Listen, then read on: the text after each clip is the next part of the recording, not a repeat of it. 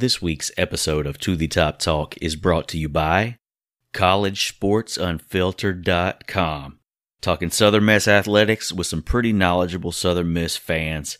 Great place to go, unvarnished, unfiltered. You won't have to sift through the propaganda. Southern Miss fans, check it out. CollegeSportsUnfiltered.com. You are listening to the Top Talk with Jamie Arrington. Thank you, Jamesy. And Jason Bailey. Bump is pretty good. But the reality is, they don't know, man. I've been looking forward to the Top Talk. You know, I have that with myself every night. Every day, anything we do is Southern Miss to the top. What's going on? What's happening? How you guys doing? Welcome to the Top Talk with Jamie Arrington and Jason Bailey. I'm Jamie Arrington. He's Jason Bailey. Take it away, Jason. Greetings and salutations, you guys. What is up? Hopefully I'm going to make it through this podcast without, sneezing into the microphone. Let me give a quick shout out to the state of Mississippi for not allowing me to purchase Claritin D. That's awesome. I'm not going to be able to cut out all the sniffles when editing this episode, so you guys just make do. I've been there. You've heard me with the sore throat on here in the past, so it just comes with the territory. If this is your first time listening, we are here to give you a break from all of the high resource 5 propaganda in the mainstream sports media to talk about the University of Southern Mississippi Golden Eagles.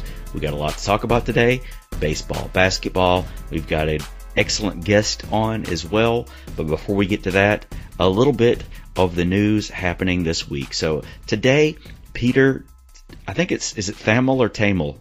I think Thamel. Pete Thamel of Yahoo Sports had the following tweet, and I quote, "Source: Southern Miss promotes Scotty Walden to co-offensive coordinator. He'll remain the wide receivers coach."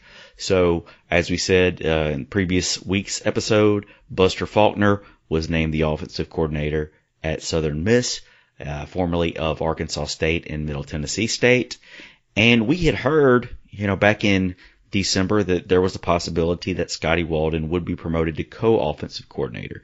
So this has happened now. They have not released the entire specs on who's on the staff and what their roles are going to be. Some of it's kind of self-explanatory, but happy for Scotty. This is a guy that we definitely needed to do something to hang on to.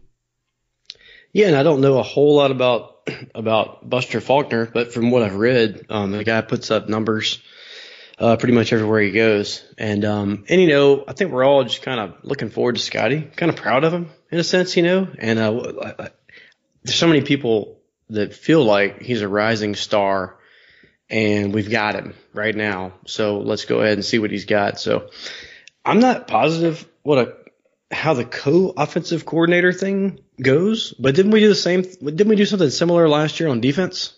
We did.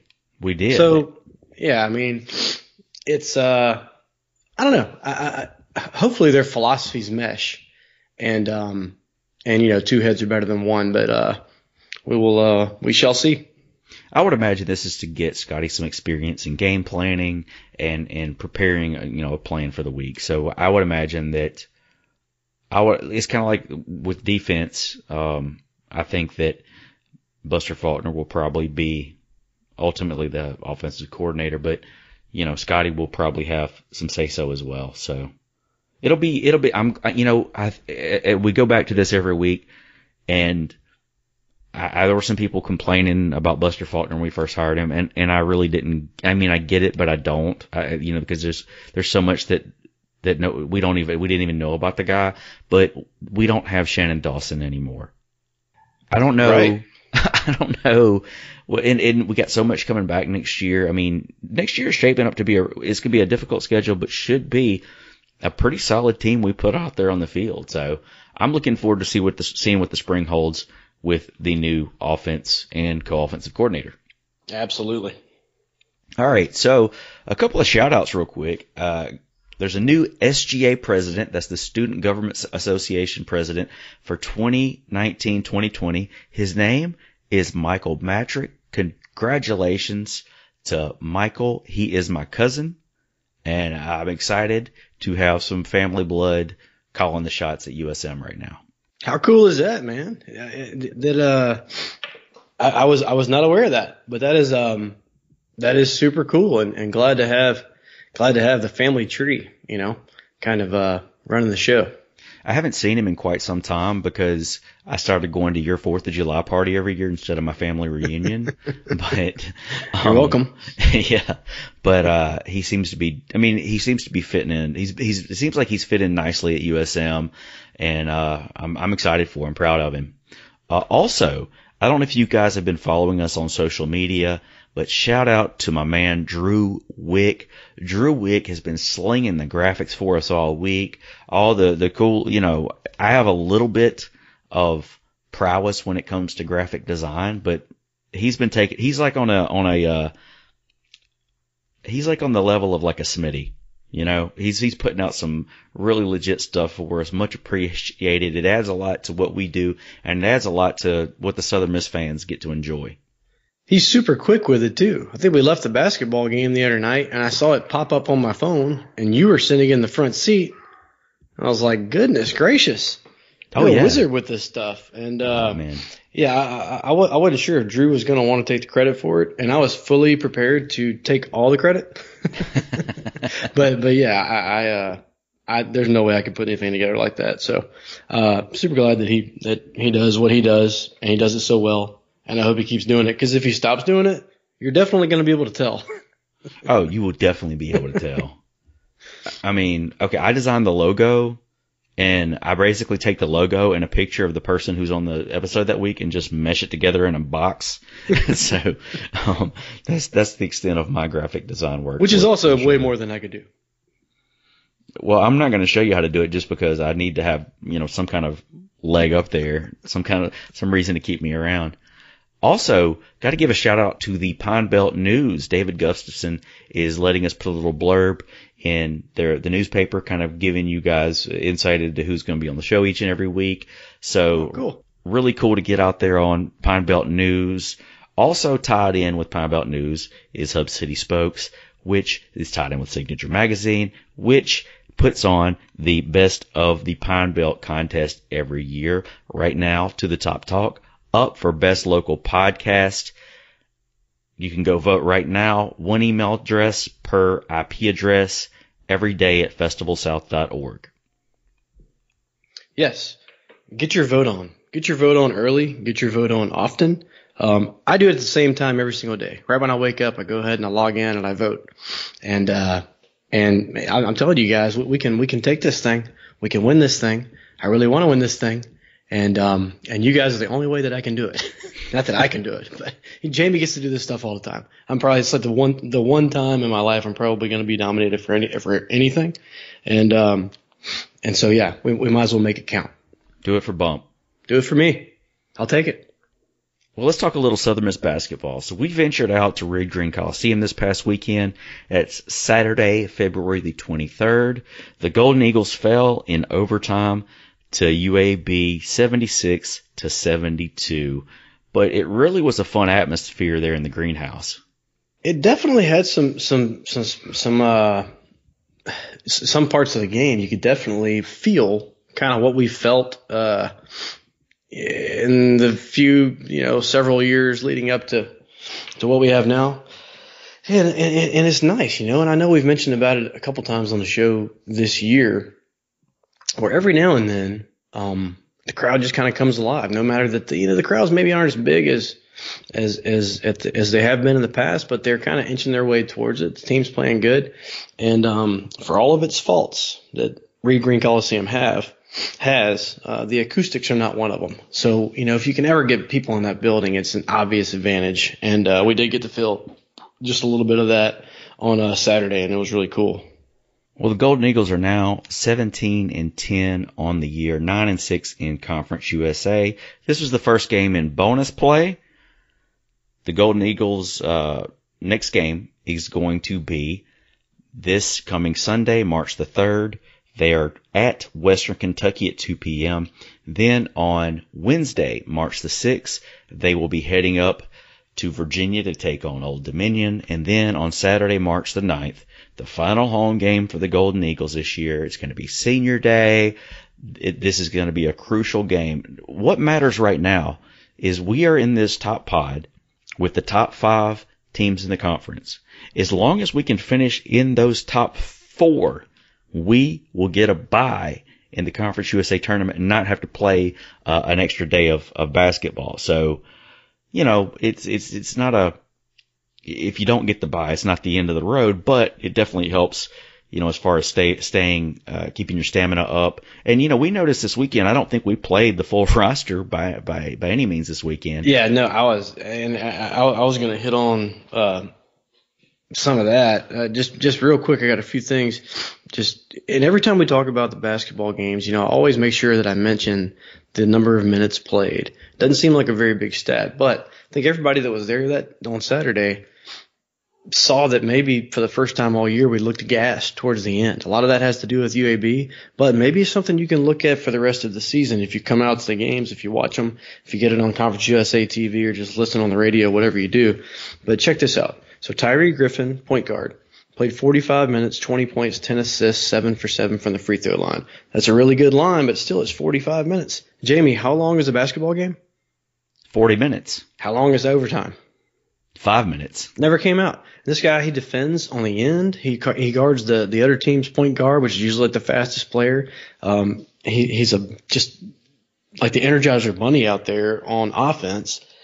And, even though he was still quick and still fast at the end, that's just got to wear on you. 45 straight minutes at that particular position is just unheard of. Then you go to Cortez Edwards. 43 minutes played, 17 points, 9 rebounds. Again, impressive stat line.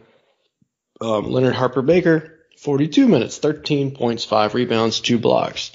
He has a definite swagger down there, down low. But you could tell all these guys kind of a little bit tired towards the end. Thank goodness for Ladavius Drain, even though he wasn't just on fire from three-point range, still made 3 threes. He was 3 for 9 for 11 points in 29 minutes. Here's the big thing. So those are the guys that played the most, along with Kevin Holland. We looked so tired at the end of the game, and if Dominic McGee and Gabe Watson played a total combined 5 minutes. Wow. Right? 5 minutes total. So I personally think Dom could be on the floor way more than he is. And all that being said, we still had the game won until the prayer from the corner that went off the glass with like 7 seconds to go or something like that. USM's up by 3, and 99 times out of 100, you see that shot thrown up, it clangs off, and, we come off the court victorious. This particular time, 3-pointer off the top of the glass. And mind you, from the right side with a right-handed shooter, which almost makes it even more impossible. So all that being said, we still probably should have won the game. And we do have a little bit of time between the next start, so maybe all those minutes don't affect the next game. But I think anybody, Doc, the staff, the players, fans, everybody can look at these minute numbers and tell that you're going to have to give these guys a break at some point, somewhere, right? Absolutely. Just something to look forward to with the next game. So this next game coming up. Well, before we start with this next game, okay, the final game. We got one more home game left. No reason why we can't put the largest crowd of the year in Reed Green that day. It's going to be a crucial game. People have wanted to be back, regardless of how you feel about the job Doc has done. This is a situation where winning cures all. And if we're in the mix for this conference tournament, this game could be crucial to us having a bye or not having a bye. How'd you like being back in the greenhouse, by the way? It's been a while. It's been a while, but I had a good time other than the outcome, and I enjoyed watching. I've watched the team play on TV a couple of times, and I've listened to the games on the radio. But it was nice to be there and to see him in action. And near about hit that 5,000 mark. The official attendance was 4,456. I believe most of that probably. But there it is right there. So we're shooting for 5,000. Near about got there. I got me another gold shirt, which I know I needed for the collection. And it was fun, man. Everything was fun except for the outcome. But it's still a fun team to watch, man. And just a couple things go differently, specifically that prayer from the corner at the end. Then we're sitting here looking at a 7-game win streak. So We're not that far away. We still got 3 more to go, and I'm really looking forward to it. All right, so our guest this week he is a man I've known for a very, very, very long time. This guy is one of the most knowledgeable sports fans that I know. And we're steady texting each other during NBA season. We get to talk. Sometimes he'll say stuff and I'll have no idea what he's talking about because he's so far ahead of the game than I am. But he is my stepfather. He is a huge Western Kentucky fan. He attended Western Kentucky when he was going through college, and he is way more knowledgeable than a lot of the experts out there. So I figure if we're going to talk Western Kentucky basketball, we might as well talk to him. We haven't had a chance to talk Western Kentucky football, so I'm sure we'll do that this fall. But please welcome my guest today, a very, very, very special man to me, Jeff Tyree. Tough outing this weekend for the Hilltoppers, falling 63-67 to Old Dominion. This is the top 2 teams in the top pod. What are your thoughts on the game this weekend? It was a battle for them. They played well and held their own and had a 3-point lead late in the game, Jamie, but they just couldn't ever get over the hump and just came up short. That was their second trip to Norfolk to play Old Dominion. The first game was really a weird game. They actually led that game 21-0 and ended up getting beat by 3 the first time, and then they got beat 4 this time. They played a lot better than they played this past Saturday against UAB. And Rick Stansbury actually was back on the sidelines after having the back surgery, and that was an added plus. But it was just a hard fought game that they just came up short in down the stretch. It was a 1-possession game with about 3 minutes, 2 or 3 minutes to go, and they just couldn't get over the hump to hold him off and put the win away. You mentioned Rick Stansbury having back surgery. For the fans that don't know, I think he slipped on some ice at his house before the Marshall game, I think in January. And, I think he coached through the game here in Hattiesburg and then finally just had to get off his feet and had back surgery last week. He did. It's really a crazy deal. He didn't fall necessarily, as I understand it.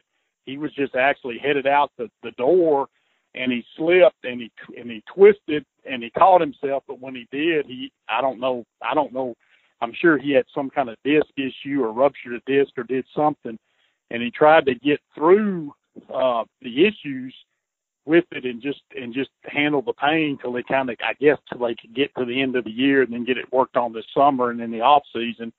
But on their road trip to Rice in North Texas, they had actually gone to Rice and played on a Thursday night, and he evidently just got in real bad shape at the hotel and couldn't even coach the game Thursday night. Mark Shue coached the game, the assistant, and they flew him back to Bowling Green while the team went on to Denton to play at North Texas, and then I think he battled it, but he had surgery the Friday a week ago Friday after they played Middle Tennessee on Thursday night in Bowling Green. It's kind of ironic just seeing the articles on it and everything. He can't watch the games if he's not coaching. He had a hard time. He just watched the film afterwards and did something during the actual game, which I thought was kind of unique, kind of a Billy Bean type approach. Absolutely. Well, this is, and Mississippi sports fans know him from his time at Mississippi State. This is his 3rd season in Bowling Green. What kind of impact has he had on the program? He's had a really positive impact. He's upgraded significantly their talent level. Ray Harper's an excellent coach. He's now at Jacksonville State and is a terrific game tactician and outstanding job with strategy, but just seemed to have difficulty recruiting at the level that the Western fans thought was appropriate for their program. Rick came in and has recruited at an exceptional level, especially for Western Kentucky in the last 15 or 25 years from where the program has been since the early 90s. But this year's team, I know he and the Western fans are both, I think, pretty disappointed overall because the talent level and the players and the individual pieces just haven't come together to form a sum that's been as productive, I think, as they would like it to be. they've been disappointed, and they do have, I think they have some of the better talent in the league, but they just haven't been able to translate that together to get more wins, and they also just haven't been able to get any traction or continuity or any consistency. You can look at the results of their schedule results game by game and see that they've beaten some excellent teams during the course of the season, but then they had some kind of head-scratching losses both in the non-conference and in the conference, more so in the non-conference. And their strength of schedule has been pretty good, especially for a Conference USA team in the non-league portion. They just haven't been able to translate that into a consistent effort day to day or game to game, and they've had a hard time doing that. Not to take anything away from the UAB win in Bowling Green a week ago on Saturday, Western had won 5 in a row, played very well in that stretch, and just completely got manhandled by Alabama Birmingham in Biddle Arena, their home court last weekend, in a game that they lost by 8 that really wasn't even that close. And they'll go back to Birmingham as part of the pod schedule Thursday night and play them again. But I think the fans were real disappointed after that game because it seemed like they had, after taking several steps forward, they'd taken several steps backward in one day. So it's been a tough year for them, although I think the talent level is there, and they've got to find a way to finish in the top 4 in the seedings to get the double bye for the conference tournament. But if they can do that, they have as good a chance as anybody to win the league, just because they have a couple of guys that are upper end guys that if they can play well and get them on the same page, like Bassey and Josh Anderson and some of those guys, they can have a chance to win the tournament. You mentioned Charles Bassey. I mean, he's a center. Ridiculous. He's like a 7'2" wingspan, very, very fluid athlete. And for most of the season, I've seen him projected as a first-round pick in this NBA draft. What are your thoughts on Charles Bassey? He's a lot better player than I thought he was and thought he was going to be. He's still relatively young. He's a young kid, still just turned 18. I believe that's correct. But he's been very active for them, been very consistent throughout the year. He still makes some of the young player mistakes, but defensively, he's a little better than I thought he would be. He shoots the ball a little better than I thought from deep that he would. And he's kind of an old throwback to what the big man used to be before everybody went to the stretch 4 and the stretch 5 and started playing around the 3-point line. But he's a very talented young man, and he has improved immensely over the course of the season and has had some of his better games against some of the better big men that he has gone against during the course of the season. Probably the best comparable that I've seen, and I don't know that he'll be a first-round draft pick. I do think he's probably going to go out. I definitely think he'll get drafted early in the second round, but Rick Bosich that you wrote for years for the Courier-Journal out of Louisville, and he writes for a Fox affiliate up there in Louisville now, had an article out last week that went over the draft status of all of the Kentucky players from University of Louisville, University of Kentucky, Jay Moran at Murray State, and then talked about Charles Bassey, and had opinions in the article from scouts that had actually just their thoughts on guys that they've scouted that were NBA scouts for teams.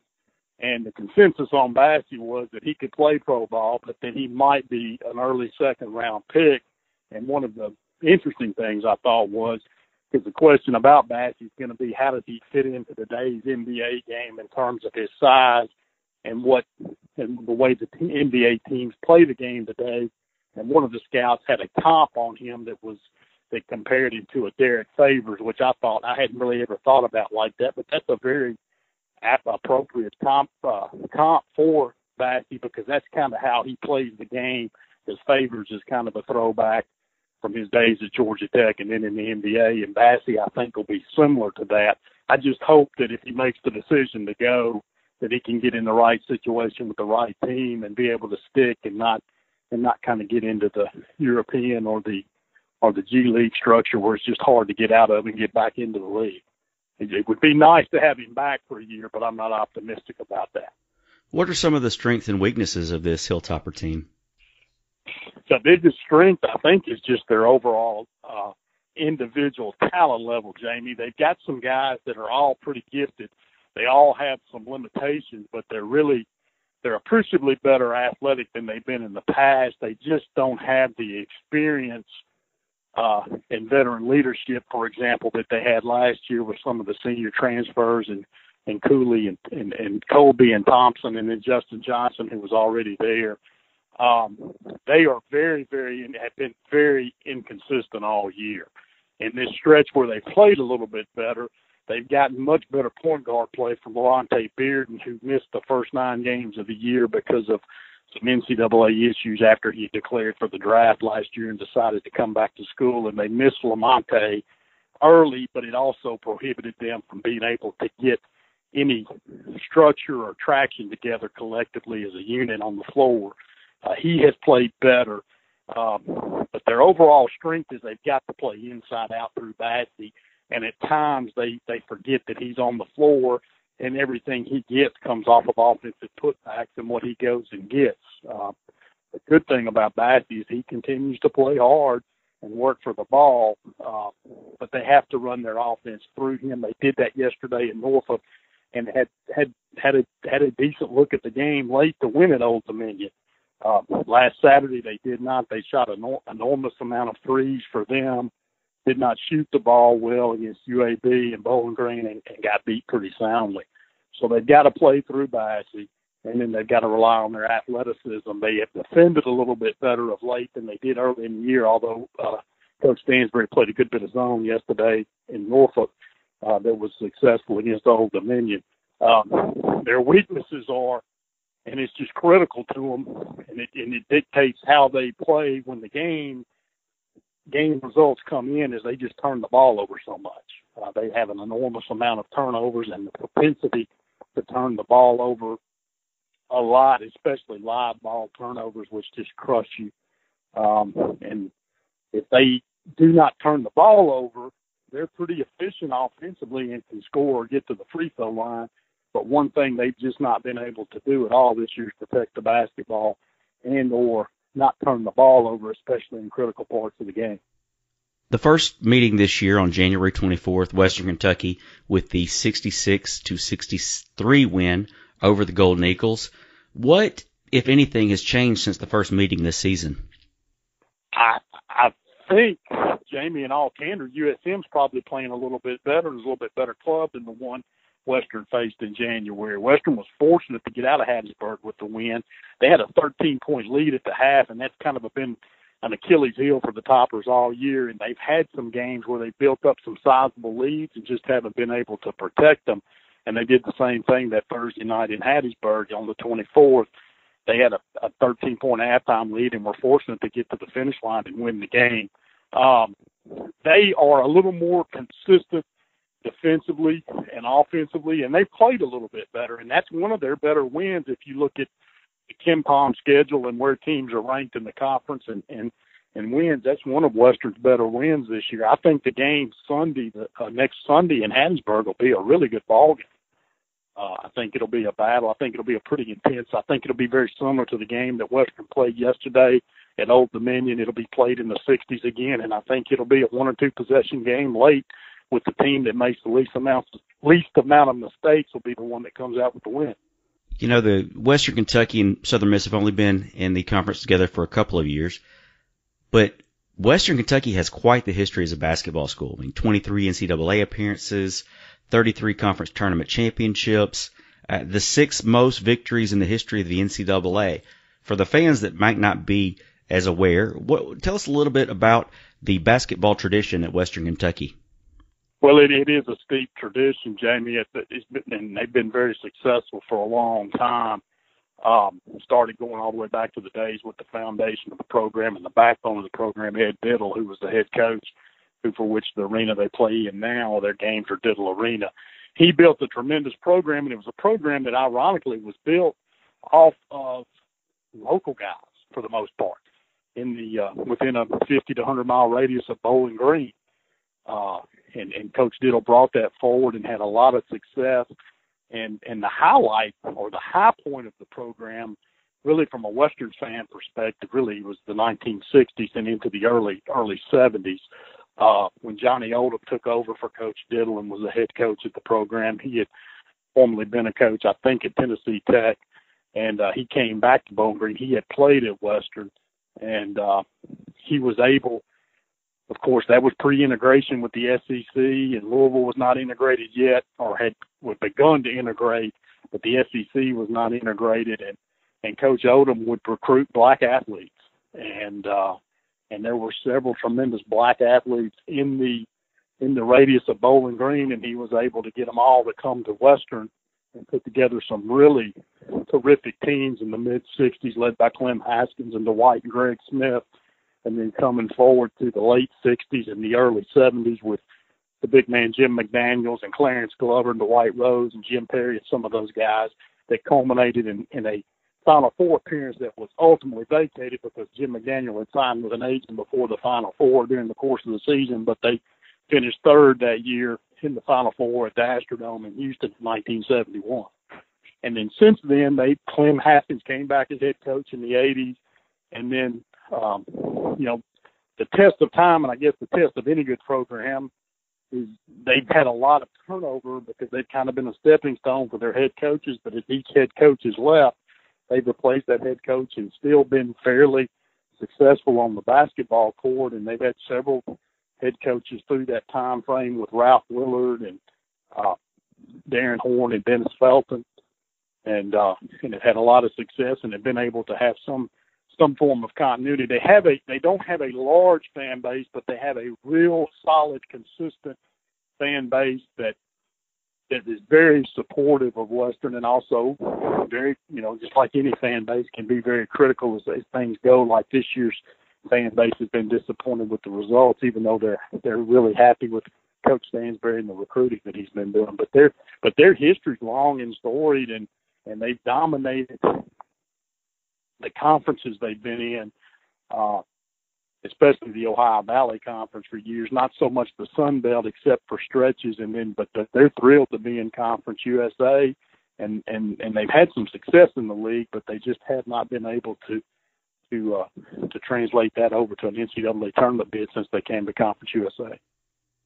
Well, take a detour for a second here. On Saturday, November the 23rd, Western Kentucky football makes their first trip to the Rock here in Hattiesburg. I know we've been talking about this game for years. It got detoured with them joining the conference, but you finally get to see the Hilltoppers here in Hattiesburg. Yeah, I'm excited about that. I don't know that they'll be up for the task to battle with the Golden Eagles on that particular day, but I think better days are ahead for them. They it's hard not to take a step back when you lose a coach as good as Jeff Brom was, and that's just part and parcel of the business, and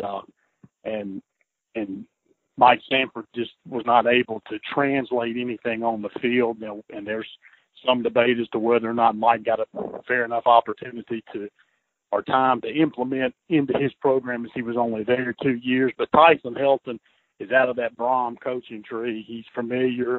His offensive scheme is very similar to what Jeff ran while he was at Western under Bobby Petrino, and then when he became head coach. So the fans are hoping that they can at least get back to that system that moves the ball up and down the field with a little better defense than they've had over the past few years. It kind of dovetails off what they've done defensively the last couple of years, where they'll be an entertaining product and can move in the right direction. I don't think they're expecting great things in terms of wins next year, but I think they would like to be a little more competitive, a little more entertaining, and maybe try to find a way to be playing late in November, for example, with that game in Hattiesburg, looking for a 6th or 7th win. All right, so this Sunday, March the 3rd, Southern Miss heading up to Bowling Green to Diddle Arena to take on the Western Kentucky Hilltoppers. That game starts at 2 p.m. Do you have any final thoughts on the game this weekend? No, I think it'll be an entertaining game. I think it'll be a good ball game. I'm still not 100% sure how I feel about the pod system, but I think overall it's a good thing. Of course, I may not think that necessarily if Western goes through the pod system and ends up losing the top 4 slot and plays itself out of a bye. But I do think it's good for the league. I think it's a good thing overall, and I think it's good for interest, and I think the games will be competitive, and I think it's a unique, different approach for Conference USA, but it's one that leagues have to look at because there's such a disparity in team schedules within leagues anymore, where some teams play a much more difficult schedule than other teams, but yet the other team may ends up with a better conference record and a higher seeding that's really predicated on a schedule that wasn't near as difficult as when some of their other teams in the league had played. So I'm looking forward to the game Sunday, and I think it'll be a really good ball game. That was Jeff Tyree. So that's right. Next game is going to be this Sunday, March the 3rd, at Western Kentucky, up there at Bowling Green. It's going to be at 2 p.m., a crucial game. We got 3 games left in the regular season in this bonus play. That's going to be a crucial game for the Golden Eagles. You know, and from what I remember, we played Western really well this season, and you know, this chase thing or this bonus play, I like it. You know, I like it towards the end. I heard Doc the other day, and I don't think he cares for it too much. Shocker, but do you like it? Do you think this is cool? Like just this weird thing at the end, but it's neat, isn't it? I think it's fine. I don't have a problem with it. I think if we had teams that were actually in contention, like we usually do have teams that are somewhat in contention for an at-large bid. I mean, if this is the difference between us getting 2 bids rather than 1 bid, why would you not want to do it? I don't understand. I mean, it's a win-win for the conference, and it's a win-win for the teams that are right there on the bubble. Yeah, and this particular year, I mean, I saw the projected RPIs of the 4 teams or the 5 teams that are in that top pod, and all of them are going to get exponentially better. Probably not good enough to get us that second team in, but the point it still works. You know, the system still is going to work as far as the projections go. So that's neat. But like you said, I mean, if you did have a bunch of teams around that, 100 mark and they were going to make it up to like the 60 or 70 mark, that would be a lot better. But regardless, this is just kind of the season within the season. And I think it's cool. I mean, maybe if we were in that bottom third right now, well, if we were in the bottom third, nobody would care right now anyway. Right, exactly. So, I mean, this is just a little bit extra to look forward to, and it showed from the attendance, and it's showing from the RPI standpoint. So, it's not often that you and I talk about something that Conference USA did and applaud it, but so far, I think this is pretty cool. The game is going to be on Stadium on Facebook, so you'll be able to watch that game on Facebook this Sunday at 2 p.m. All right, let's move on to baseball. Big series, big in-state rivalry series this weekend up in Starkville. Let's just go through what happened this past weekend. So on Friday, February the 22nd, the Golden Eagles defeated Mississippi Starkville 1-0 in extra innings. That was quite the game, quite the pitching duel. Yeah, well, Walker Powell really showed out. I mean, 7 2/3 innings pitched, 5 hits, 0 runs, 0 earned runs, 0 walks, 2 Ks, 77 pitches in just over 7 innings. Nearly 8 innings. Right at, I don't know, what's that, like 9 point something pitches per inning? That's crazy. That's like Greg Maddux-esque. Then Ryan Ock, who I got a feeling we're going to be calling that guy's name a lot this year. Ryan Ock, 2 1/3 innings pitched, 2 hits, 0 earned runs, 2 Ks. He ended up being the winning pitcher. And then, of course, Charlie Fisher with the pinch hit, game-winning hit in the was it the 10th inning? Yeah, 10th inning. So welcome to the squad, Mr. Fisher. And and really spoiled a fantastic effort by Mississippi Starkville's starting pitcher, Smalls, I believe. And killing me, Smalls. You're killing me, Smalls, and he was killing us all night. Goodness gracious!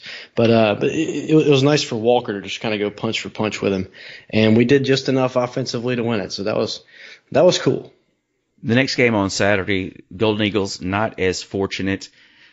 This was kind of where we started having some issues with errors in fielding and whatnot. But on Saturday, February the 23rd, the Golden Eagles fell to the Bulldogs 8-1.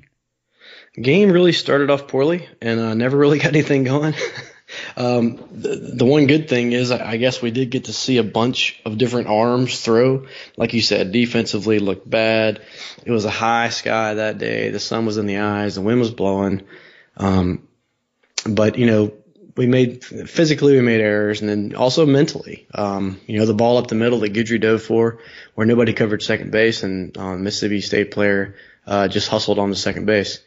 Stuff like that can't happen if you're going to play, regional quality teams, in my opinion. Stevie Powers really struggled, inning and 2/3, 4 earned runs. Of course, that's that's probably going to be the outlier of his starts for the rest of the year. He's a solid Saturday guy. But yeah, we lost 8-1. Good thing is we did get to see outside of Powers, we got to see Ginn, Lewis, Wright, Tweedy, Shepard, Warren, and Gillantine. So we did get to see a lot of pitchers and go ahead and get their feet wet, especially in that kind of environment. That'll take them a long way throughout the season. And I don't know if it looked like something happened to Powers there in the first inning. I could be wrong on that, but there were a lot of Golden Eagles banged up. Brent Blaylock injured his wrist, getting ready for the game Friday night, and something's up with Matt Guidry, as we saw on Sunday. It's like some kind of a leg injury or groin injury possibly, but they've been banged up, especially had some lacking as far as fielding. There were a lot of errors, and Wallner's a little banged up, so. But again, you're sitting there, through 2 games, facing the 2 starting pitchers that we did, which are JT Ginn was already a first round pick. The Friday night guy for State's probably also going to be a really super high pick. You're facing like probably 2 major league arms, and you're sitting there at 1-1. And obviously not hitting the ball like we're accustomed to see Southern Miss hitting it, and not fielding it and making some mental errors. Like we played pretty bad, and we're sitting there to split, looking to Sunday, right? So I guess if you're looking for a bright side, that's kind of a bright side. And then we got to Sunday. Sunday, it was a pretty even matchup for the most part during the day, as Mississippi Starkville pulls ahead 4-3 right there at the end. Way too many errors in this one, and we never really got the bats going this weekend. No, never did. And as of this recording, we're not really doing it versus UNO tonight either. I really think this team's going to hit the ball before the end of the year. I thought the big question mark was pitching, we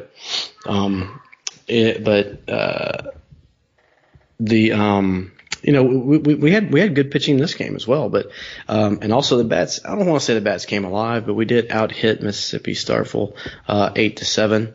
We saw Hunter LeBlanc hit his first home run as a Golden Eagle. Matt Wallner never saw a pitch to hit. I think he was walked. I know he's walked 3 times. I think 2 of them were intentional, and the other one might as well have been intentional. Just hey, throw it up there. It doesn't go down as an intentional walk, but never threw it anywhere near the plate. You got to have somebody behind Matt that can handle the bat. I know the lineup changed a little bit tonight. Cole Donaldson was hitting in the 5-hole behind Wallner, and if there's not a threat behind Wallner, he's never going to get a pitch to see, ever.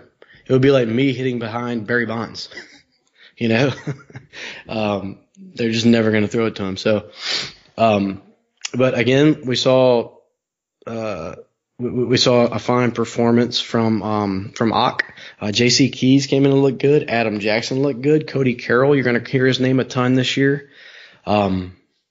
So I'd say the bright spot was the bullpen for sure. Strickland did not get that far, kind of like Stevie Powers did, threw right at 2 innings. But you mentioned the 3 errors that we had. It proved costly. None bigger than Cooper in the 9th, but he's as steady as they come in the middle, and that was uncharacteristic, extremely untimely. But again, you're playing a high caliber team, a team like you're going to face in a regional. You're not playing your best, and you probably should have won 2 out of 3. So, I guess my glass is still half empty, but I think the big key now is finding somebody behind Wallner to get that guy some pitches to hit. He's got to see some fastballs. He's got to have a chance, and that's a big key, moving forward for the rest of the year. Absolutely. Well, the Golden Eagles, as of right now, are 4-2. As we are recording, they are taking on the UNO Privateers. I believe that game is the Eagles are down 2-1 in the 6th inning. Last I saw, checking out the stats right now. This weekend, the Golden Eagles would be back at home. That's March the 1st, Friday, through Sunday, March the 3rd. The Friday game's at 6 p.m., Saturday is at 2 p.m., and Sunday at 1 p.m. against the Gonzaga Bulldogs. I didn't know they played anything other than basketball. Well, we're going to find out this weekend. We will find out this weekend. Then on Tuesday, that's March the 5th, the Golden Eagles are hosting Southern at 6 p.m. All right, man.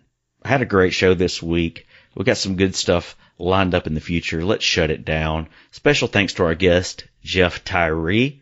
If he's on Twitter, I don't know about it. He probably tweets a lot of Western Kentucky stuff, so you probably don't want to follow him anyway. No, Jeff's a great guy. You can follow us on Twitter at To The Top Talk. You can follow me at Jamie_Arrington. You can follow Jason at Bumper J Bailey on Facebook as well, and on Instagram at To The Top Talk.